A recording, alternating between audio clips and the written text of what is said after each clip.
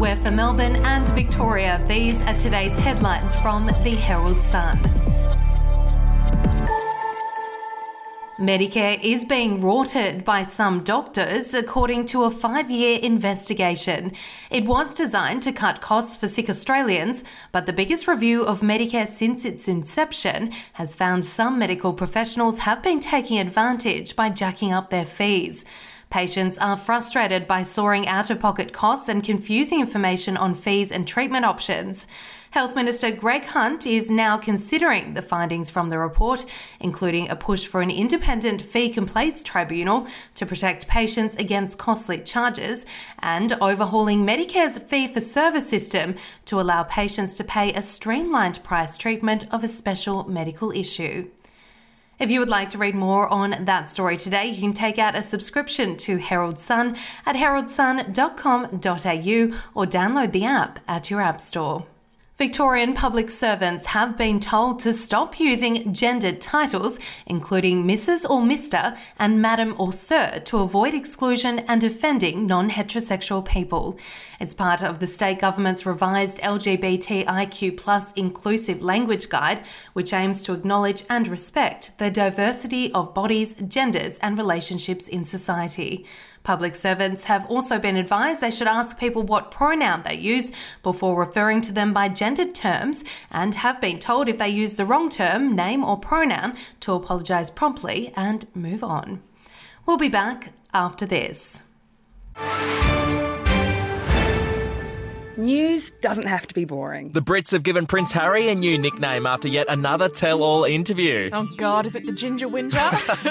Let the team at news.com.au get you up to speed each day with their podcast, From the Newsroom. A couple were busted joining the Mile High Club. Well, I guess they can't fly Virgin anymore. Politics, sport, red carpets, royals. Get all the goss in just a few minutes. Follow From the Newsroom wherever you get your podcast from. More court hearings will be run virtually in a bid to speed up matters and clear a growing backlog of cases after the coronavirus pandemic had a huge impact on the state's justice system.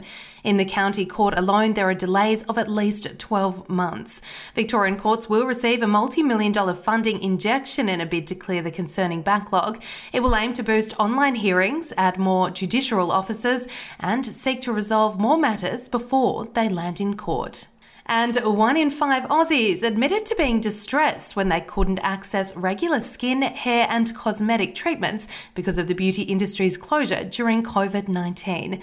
A study found 20% of people had a high distress score from the closure of cosmetic surgeries, tanning salons, nail salons, hairdressers, hair removal services and eyebrow bars.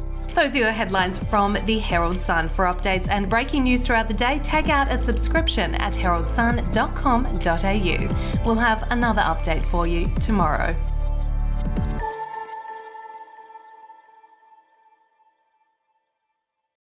I'm Andrew Rule, the host of the podcast A Life and Crimes. Here are some of the things that we've been talking about the last few weeks.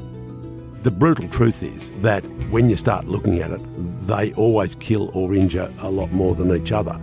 The professional hitman used to be a professional hitman. Evil strikes in all forms, but particularly as stupidity. Life and Crimes is available wherever you get your podcasts.